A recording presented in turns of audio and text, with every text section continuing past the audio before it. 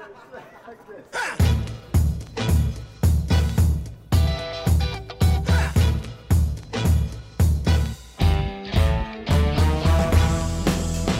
I'm Nima, and welcome to the New Republic podcast, where we're going to talk about everything to do with personalization, experimentation, and that ugly little word CRO. Like usual, I'm joined with my two wonderful co-hosts, Rich from Optimizely. Rich, say hi. Hi. And Jess from NIB. Jess, say hi. Hello. And finally, we've got a special guest joining us, Simon from HCF. Simon, say big howdy do. Howdy do. Good to be here. Thanks for going with me. Okay, so we got a great show, great segment, and I've been working on this topic. It's kind of a passion point of mine and something I thought was quite relevant. So given COVID, there's a lot of businesses that have, been ready for this and have maintained business, if not done better. And then there's organizations that haven't. And those organizations that haven't, I would say they probably are going to be rethinking this concept of digital transformation. So if you're in one of those businesses that hasn't done digital transformation, guess what? I think you might get into a digital transformation next. So what does that mean if you're planning an experimentation program, and how do those two things potentially fit together? I invited Simon on because Simon has done something that I thought was quite interesting. He himself says, I don't think it was that interesting, but I do. I think it's quite interesting. He has been able, in the middle of a digital transformation where pretty much everything was shut down, nearly, he's navigated an experimentation program, and so much so that the experimentation program now goes across the funnel. Both getting in as a customer, member, every touch point is now running experiments.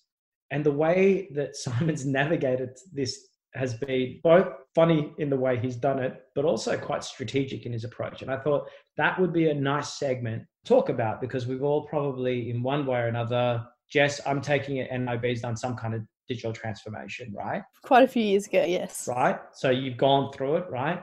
And Rich, you probably talk to a lot of brands that are doing digital transformation. You talk about how experimentation can fit in, right?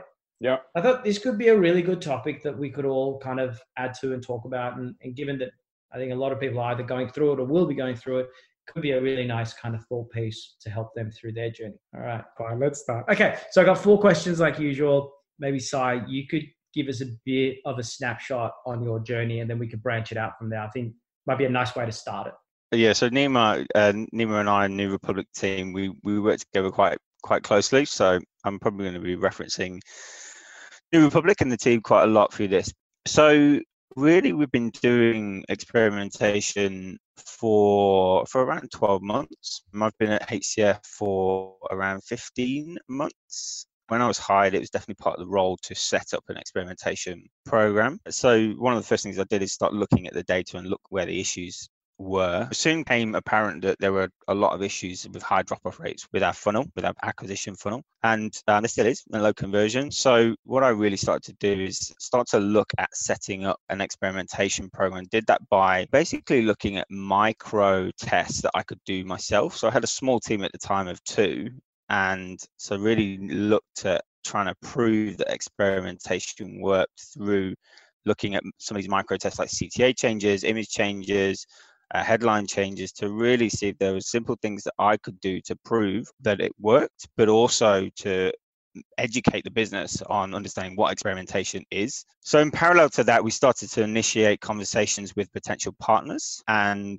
I really used the business case from some of those micro experiment results to utilize that as a forecast of what we could potentially achieve if we had a partner helping us strategically and from a creative perspective. So we got some pretty good results from some of those micro tests, which I won't go into what they are, but they were pretty small and shouldn't really get these type of results from tests like that, but we did, which was good because it helped us. So we used that acquisition-based business case to justify the spend. We also used that to justify getting some IT resource. And this is, like you said, in the middle of a digital system transformation, as it were, which we are a little bit late to the game, I know, with regards to system digital transformation. I know there are a fair few other health insurers that have already been there and done that. So we're coming to the end of it, which is great. But we basically, once we'd appointed New Republic team, we went straight into looking at Nima's favorite word, CRO strategy, focusing on acquisition. We then set that up and then went straight into the roadmap and developing the test. And then we had a nice little curveball hit us where we were told that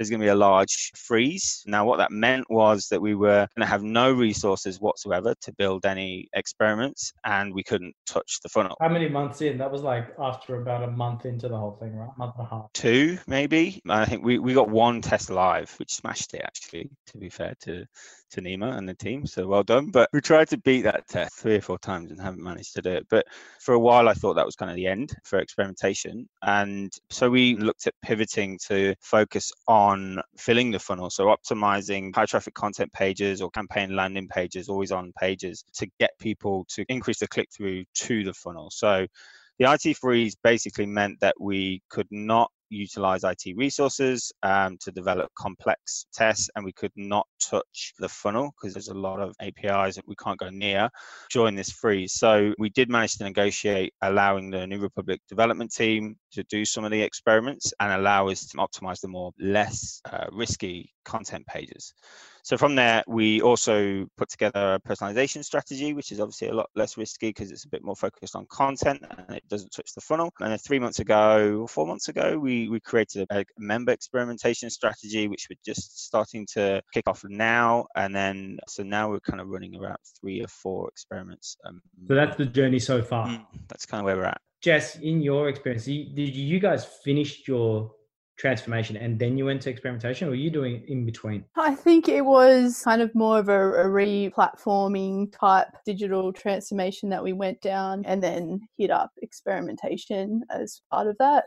And I think like the approach, it was very similar in terms of how we kind of opted to get going with our experimentation program. It was just starting somewhere and trying to get some of those smaller tests out to be able to prove out that this is something that can be beneficial for us as a business. I think it's like kudos to getting such a quick turnaround on being able to get the 3 to 4 tests out a month within the year. That's really good. Simon's a slave driver, man. Like the guy is like, more tests. If it wasn't for Sophie on our side, I swear to you, I think we'd be like doing 10. The guys like, go more. We need more experiments. And I think if you think about it, like we're doing 1 to 2 experiments for the members area. We're doing 1 to 2 for acquisition. Like in any 1 month, we're doing 3 to 4 easy. It's addictive. That's why. Absolutely, yeah. What was that saying? You said like experimentation is good for gamblers. Was that it? Or addictive personalities. Addictive personalities. Yeah. That's it. It's totally addictive. You just want to see the dopamine hit when you see the results.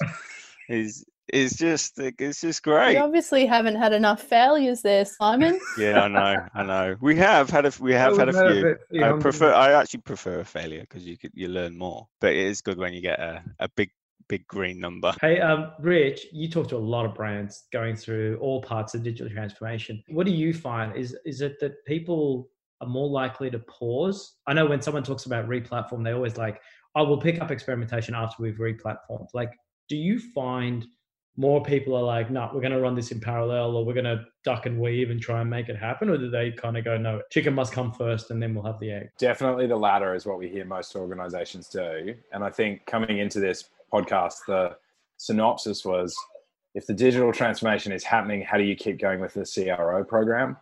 And the way that I view it is CRO is experimentation, and experimentation should be a key part of the digital transformation.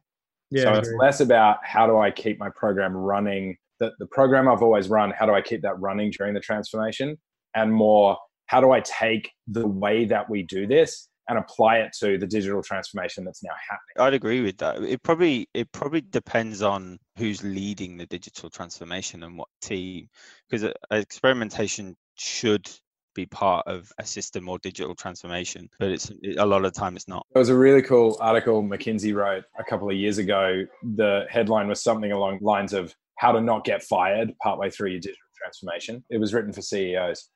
And one of the steps on that was you need to do experimentation for quick wins, because you're investing multiple millions of dollars on this. The returns are in the future, but the board is hammering for returns now.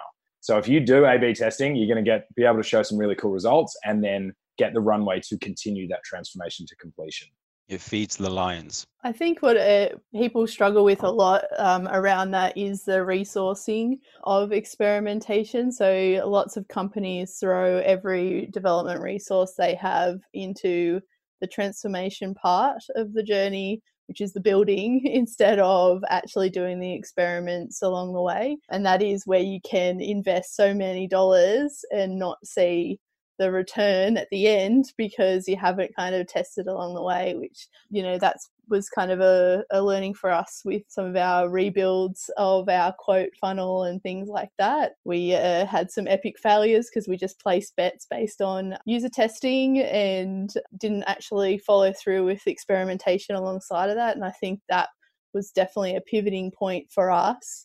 That's so interesting. So that's a quote right there. You did user testing and then you send it live and you call that gambling. That's really controversial. I love that.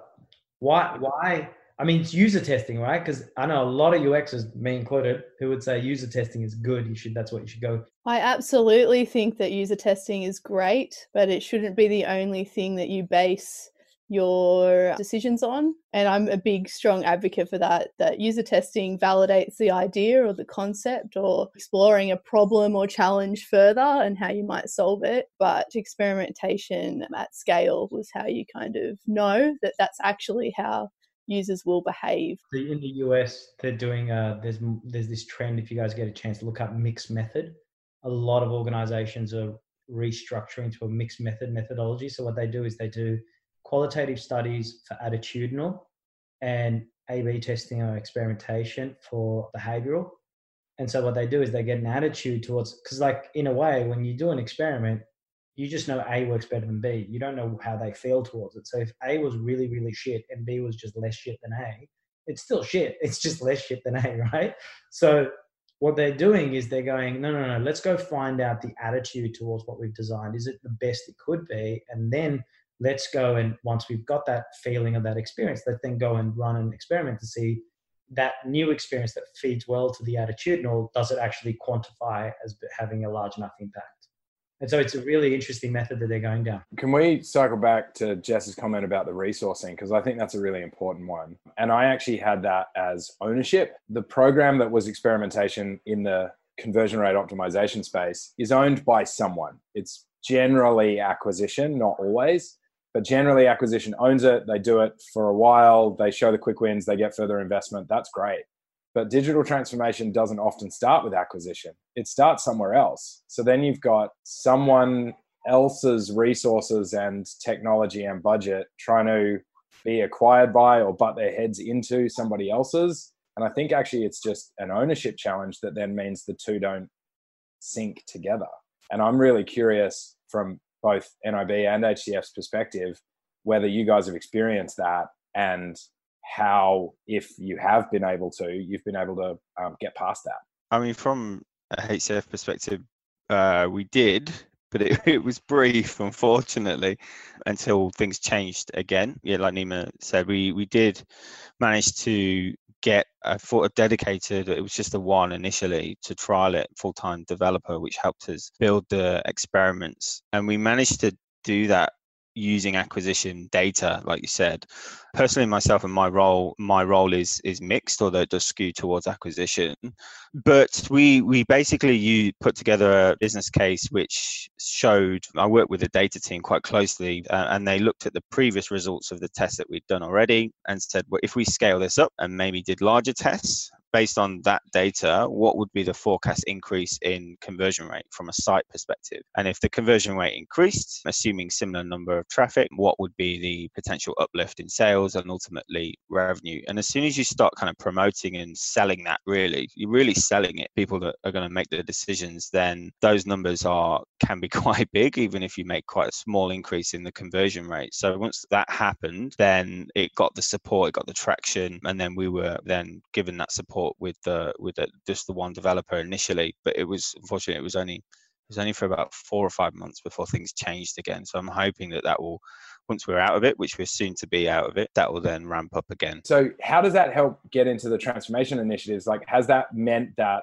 an initiative like web chat, that experimentation is linked alongside that, or are the two still not connected? Yeah, not really. No, it's what it's done is helped us prove that it works, and then it's kind of built its own kind of reputation as a program in order to people are seeing, well, you've done that over there on that content page, or you've done that over there on the funnel, and can you do that for web chat, because we're getting low engagement, and it's snowballed from there. Really, it's all in the promotion that more people know about the good things that you're doing, more people want you to look at their area, and then it's just kind of the same with members. And then we're also looking at EDM as well, which should come in the near future as well. It's really just a knock-on effect of having a positive impact on one area and then people seeing that. Well, I had a question for you around that. So I guess with all of experimentation programs, it's trying to build out that credibility, that profile within the business,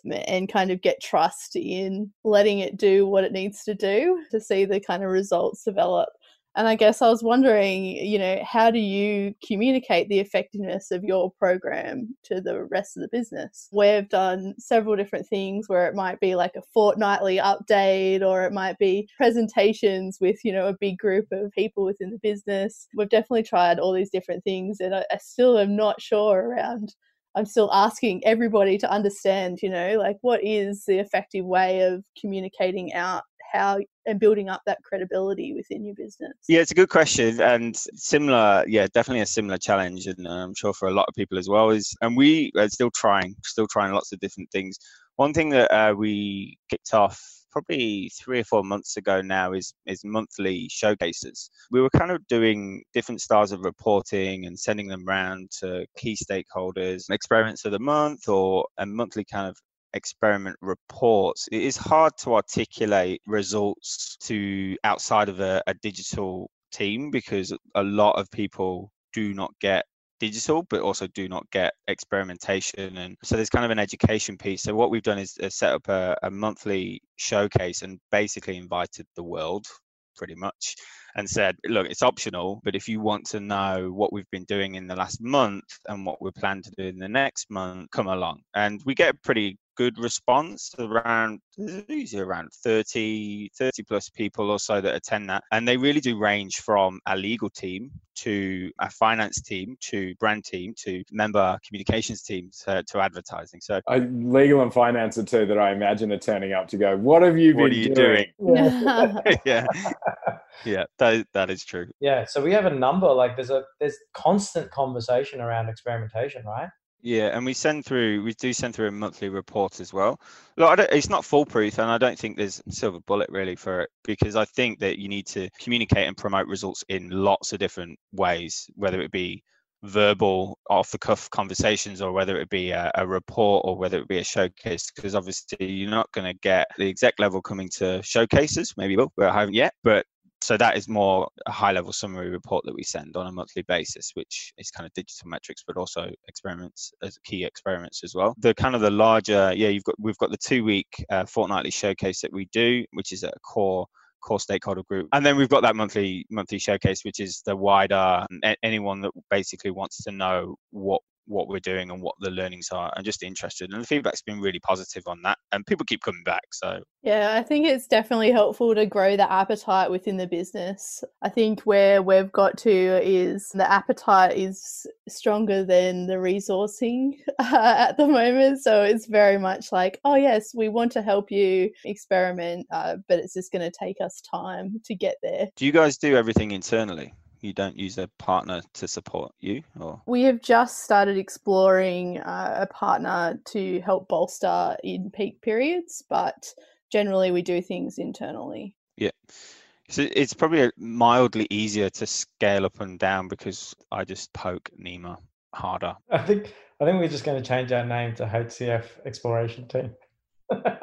No, we are doing a lot, but like also a part of it is how we plan out what experiments we do. Like we might do some smaller tests, some bigger tests. So it's planning out that roadmap to be able to go, let's try and get as many, and we're trying to get as many experiments live as possible without them clashing or interfering with each other, and making sure we don't get false positives and false negatives. But like we are looking at how we restructure the calendar to actually get things done. So, Si, quick question. I know a lot of times, like there was some moments where I was like, are you sure you want to do this? And you're like, yeah, fuck it, let's just do it. So there's this idea of like that fear factor of pissing people off. And I've always wondered, are you just like, you just don't give a shit? Or are you like, that's a fear I'm willing to bear for now? Or is it a mix of both? There's got to be when you're doing this in parallel to a digital transformation, there's got to be a sense of like, I'm going to piss someone off. How important are they? And can they fire me? Is that the logic? Is that how it works? Yeah, maybe it's overconfidence in a sense. I don't have a fear of annoying people or pissing people off. And I don't know if that's a good thing or a bad thing, probably a bit of both in a lot of situations. And I've definitely annoyed people who might be listening to this as well, and probably still do. But I think it just comes down to, for me, it's a case of believing in wholeheartedly genuine belief and passion behind what experimentation can do for HCF and for the experience. And there's so much to do even today. I truly genuinely believe throughout this whole process, and as we've hit every roadblock and as I'm probably pissing people off, that this is the right thing to do. So I have been persistent. I haven't given up, and probably annoyed people in the process, but it's got us to where we are. So I would probably fear annoying people if I wasn't 100% sure that I was doing the right thing. And when I believe it's the right thing, and it's the right thing for HCF, and it's the right thing to improve the user experience ultimately, and then I'm not fear of annoying people. Where did that come from? Because I remember a time when you weren't doing this at all, and then where did that belief system come from? I think it was back when been a few conferences at you where you did a good sales pitch, Nima, on experimentation. It really came from, it was like an epiphany when we went to a dinner. Rich, you were there as well, actually, but that was the dinner when we were talking to, there was quite a few people that were either just starting their journey. I hadn't done any experimentation at that point. I come from a background of doing the standard kind of user experience process of do your qual research, analyze that, make assumptions off the back of that, and then design off those learnings, and hadn't had any exposure to experimentation at that point. And it just felt a bit like an epiphany moment where it was like, actually there's a quicker and cheaper way of doing things where you kind of can't lose, because when you do lose, you win because you learn, obviously. So it was a lot of, I can't remember the businesses, but there were quite a few businesses there, and they were some of them were quite advanced in their journey, and were talking about how they had set up a squad-based model for different parts of the funnel, like as in the top of half of the funnel had a dedicated squad, the bottom half of the funnel had a dedicated squad, and that was like, geez, this is obviously something here. And the more I kind of talked in and listened, listened, it was just so interesting to see how people had embraced this type of experimentation in order to get to where they need to be, and do it incrementally. And I just saw that the benefit there was huge, and it was a totally different way of thinking for me personally, that I was really excited. And I'm like, I'm completely bought into this. It's a quicker way, because all the challenges that you come into, being agency side or client side, is showing results as quickly as possible. Because when you go through those large pieces of work, it takes a while to get to the output, and whether it be a large website redesign, and it takes a while to get to the end. So you're not showing any results. And then, so the A/B testing incremental way of doing things was just enlightening for me to go, well, this is a totally way of thinking, but it's really beneficial, because you can promote these results and just keep going and then scale up from there. Could I try the opposite question, which is, if you're a believer and an evangelist for this way of thinking and way of acting, and you've got this passion, what is the resistance that you're running into internally? Like, we can get direct feedback on whether this is better or worse for our members from our members, and then iterate from there. What responses do you get back saying, no, we don't agree with that? I think that mostly comes down to education and understanding of like what it is and how it works. I think that's probably the biggest challenge that I encountered setting it up. And then once you're going, you've always got to contend with opinions and brand guidelines.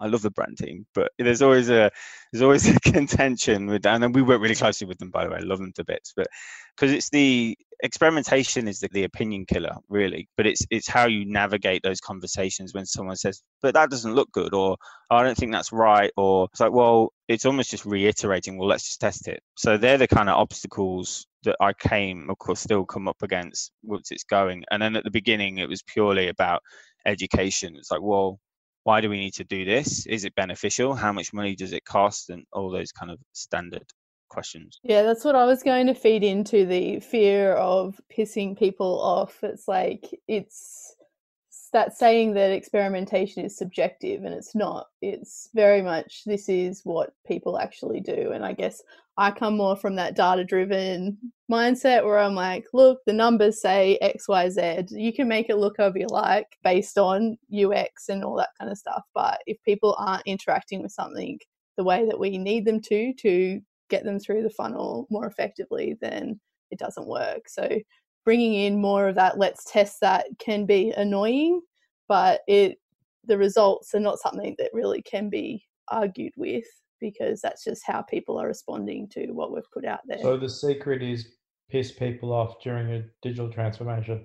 Annoy people during a digital That's transformation. all you got out of that whole 10-minute segment. That's my attention span as far as it can go. Very valuable stuff. Hey, so in this journey that you've been on, what do you think were the biggest obstacles? The biggest obstacles we've already touched on a little bit already. The biggest obstacles, the freeze, then where we lost our developer, was kind of a big defining crossroads for the program, where we lost our support, which meant that we couldn't go near the actual path to purchase. That was probably the biggest obstacle that we had to navigate, and are still navigating now, because ultimately we do have high drop-offs on. I'm not giving you any stats, Jess, but we do have high drop-offs.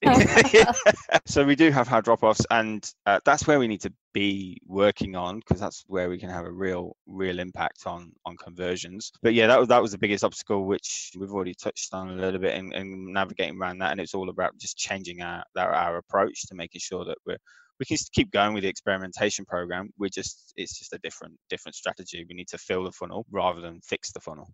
Jess, what were yours? Look, mine was really around building out that credibility. That was the biggest challenge that we had, was kind of getting started and getting it out there so that people became more and more interested. Is it the same still? Do you feel like you still need to build credibility, or do you feel like you have that, it's just building on top of what you got? Yeah, so we've definitely built ourselves a nice little profile within the business. I think is probably a reason why, in terms of communicating out, we've kind of slacked off in that space, communicating the effectiveness and things like that, because people have more trust that we're just doing what we need to do. Yeah, that's kind of been the biggest obstacle. I don't think we have it now. I think in some parts of the business, we're still we sometimes get back to square one of trying to be like, this is how you can embrace experimentation. But that's kind of part of us trying to scale it out as well. And it's kind of the next step for us. Yes, do you communicate like long-term results? So obviously when an experiment is successful, you get it into production. So over a period of a year, obviously there's going to be several of those that go into production. And then how do you communicate the impact of those experiments? Because once they're obviously in production, there's no control to compare the impact. So how do you communicate those long-term results after experiments have been completed? It's definitely more of a reflective piece. And I think it depends on the experiments that we have done and whether or not unfortunately the degrading of an experiment is something that we talk about when we are posting out our results and things like that. But luckily, over the last couple of years, we've had a period of time we've done very high impact experiments, so we can compare year on year and say, these are probably these experiments that we ran. So if we say we ran 30 experiments over a 3-month period that all focused on one area, we can easily say, well, that's probably a reflection on how much we've grown in our conversion rate over time. So it's really just making sure that when we are reporting on digital performance, that we're highlighting things that could be playing a part in the results that we're seeing, because we know that we've spent a lot of time on that particular item and it won. Do you use site conversion rate So I'm asking you, Craig. I'm trying to find information from you now. But do you use site conversion rate as a key metric of that success? Not really. Okay, cool. Talk about a closed off answer. Yeah. Should have done is guided him to a thing. Oh yeah, oh definitely. Yeah. Oh. It's our hard and fast business measurement is site conversion rate. Doesn't matter who's coming to the site, they all should be converting. Two quick thoughts on this. Last year at Opticon, we announced a ROI model that looked at both degradation, so across the entire customer base, revenue-related experiments, can we see what degradation looks like? So we're going to apply some statistical rigor to it, as well as the combination of results. If you've done 30 experiments in a certain area, you can't just add up all the wins because there's interaction effects. So coming up with a way to account for that. It's pretty strong. So we could share that with both you guys as well as anyone who's listening who's keen to know about it. Can we, if people reach out, can we email them and send them the... Yeah, definitely. Absolutely. And I must say that it is a game changer. So whilst we don't use that ROI model for all of our experiments, it has been really rewarding to change the way in which we interpret our results over a longer period of time. So definitely worthwhile checking it out.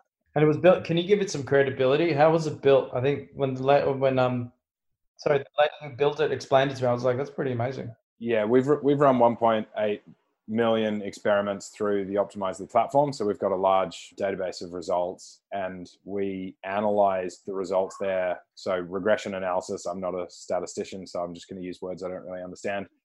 Regression analysis to find the degradation component. And then we looked hard all around the world to find a way to do this combination of experiments. And there was a statistical methodology from the 70s that survives today that allows you to combine things related to percentages together. Again, I don't really understand it, but both of those things then are applicable to either the ROI model that Optimizely has directly, or you can just take those two pieces of information and apply it to your own ROI model, and it'll make it stronger. So I haven't heard this. The other one, though, I mentioned 2 points that I think is more exciting but a little riskier is the back test. Yeah, I love this idea. Which one of our global media customers has done before. They did 200 experiments on the acquisition funnel, and after they finished that round of experiments, finance wasn't believing the incremental revenue that they were claiming from experimentation. So they ran a test of the final version against the original. So they degraded the experience. They took it back to step one as the variation and showed then what the incremental conversion was. They were looking for a statistical significant loser for that period of time. And yeah, so that was definitely an idea that we kind of floated around, wanting to see kind of the outcome of all the improvements that we had incrementally made. But there's a part of that is too much looking back. Like, let's just keep going, and you can probably learn more by moving forward than gloating about what you've achieved. We actually did that. It did the opposite for us. Like, we found, like, after we took all those elements and put them together and ran to the two funnels against, it actually netted neutral. And the outcome that I got to was that as an isolated experience within that point in the funnel, it would tested better. But when you put it in its overall macro experience, because of those small point changes, and there wasn't enough big changes, it ended up netting neutral because those other areas impacted those sections. So we ran like 7 experiments within that funnel.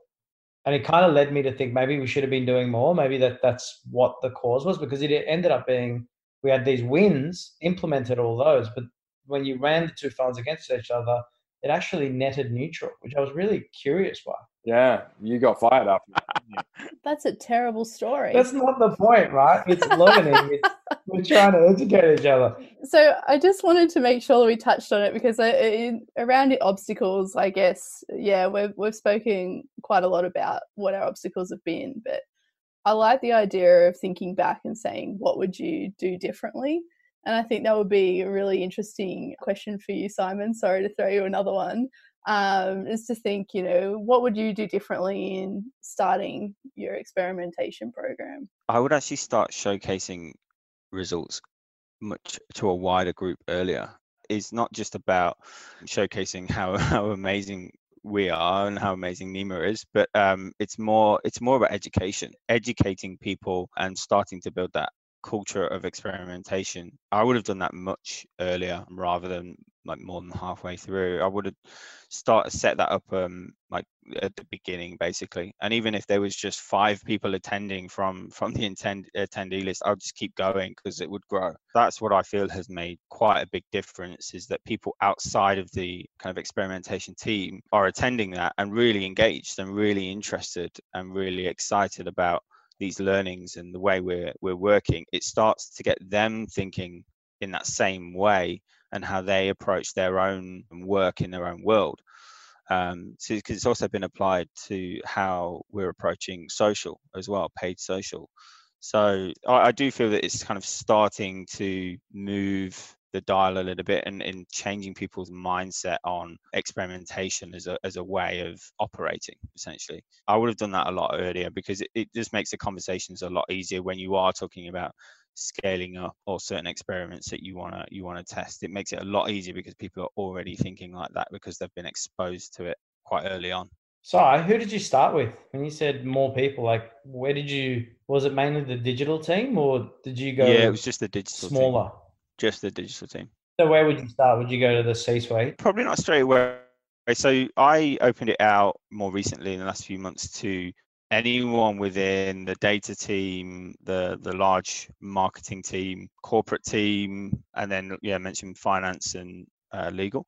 We'll probably go wider, to be honest, and because as long as you position it as optional, because it's an optional, it's just whether they're interested or not. And I think that what's happened is I originally started only presenting results to just the digital team for quite a while, actually, and then only opened it out recently. What's happened is the data team and the legal and the finance team weren't originally invited, but they hear about it from other people through conversations, and then they ask to be invited. So that's when I've started realizing, well, actually, people are interested in this, and just because they're not in marketing, they are interested in what we're doing and what learnings we've got. Makes sense. So guys, that's it. That's all the time we got. As always, I'd like to thank Richard's cat that's entered the podcast. Hello, kitty. No, it's a podcast. They can't see the cat, right? That's true. Can't hear it either. So thank you very much for joining. Firstly, I want to thank Simon. Thanks for sharing, man. Thanks for telling us all the stuff that you've done and the work you've been going through and the challenges you've had. So really appreciate you coming on. That's all right. Thanks for having me. Not at all. As always, thank you, Jess, and thank you, Richard. Wonderful podcast. This was great. Really enjoyed it. So thank you guys for taking the time to join. And as always, if you got any comments, you can see the email at the bottom of whatever you're listening to, iTunes or any other platform that you can see. You can see that in the comments, our email address. So if you want Richard's ROI model, please just drop us an email and we'll make sure the team at Optimizely reach out and send you that. If you have any comments or suggestions, please, again, email us, let us know, and we will see you on the next podcast. Thank you for listening.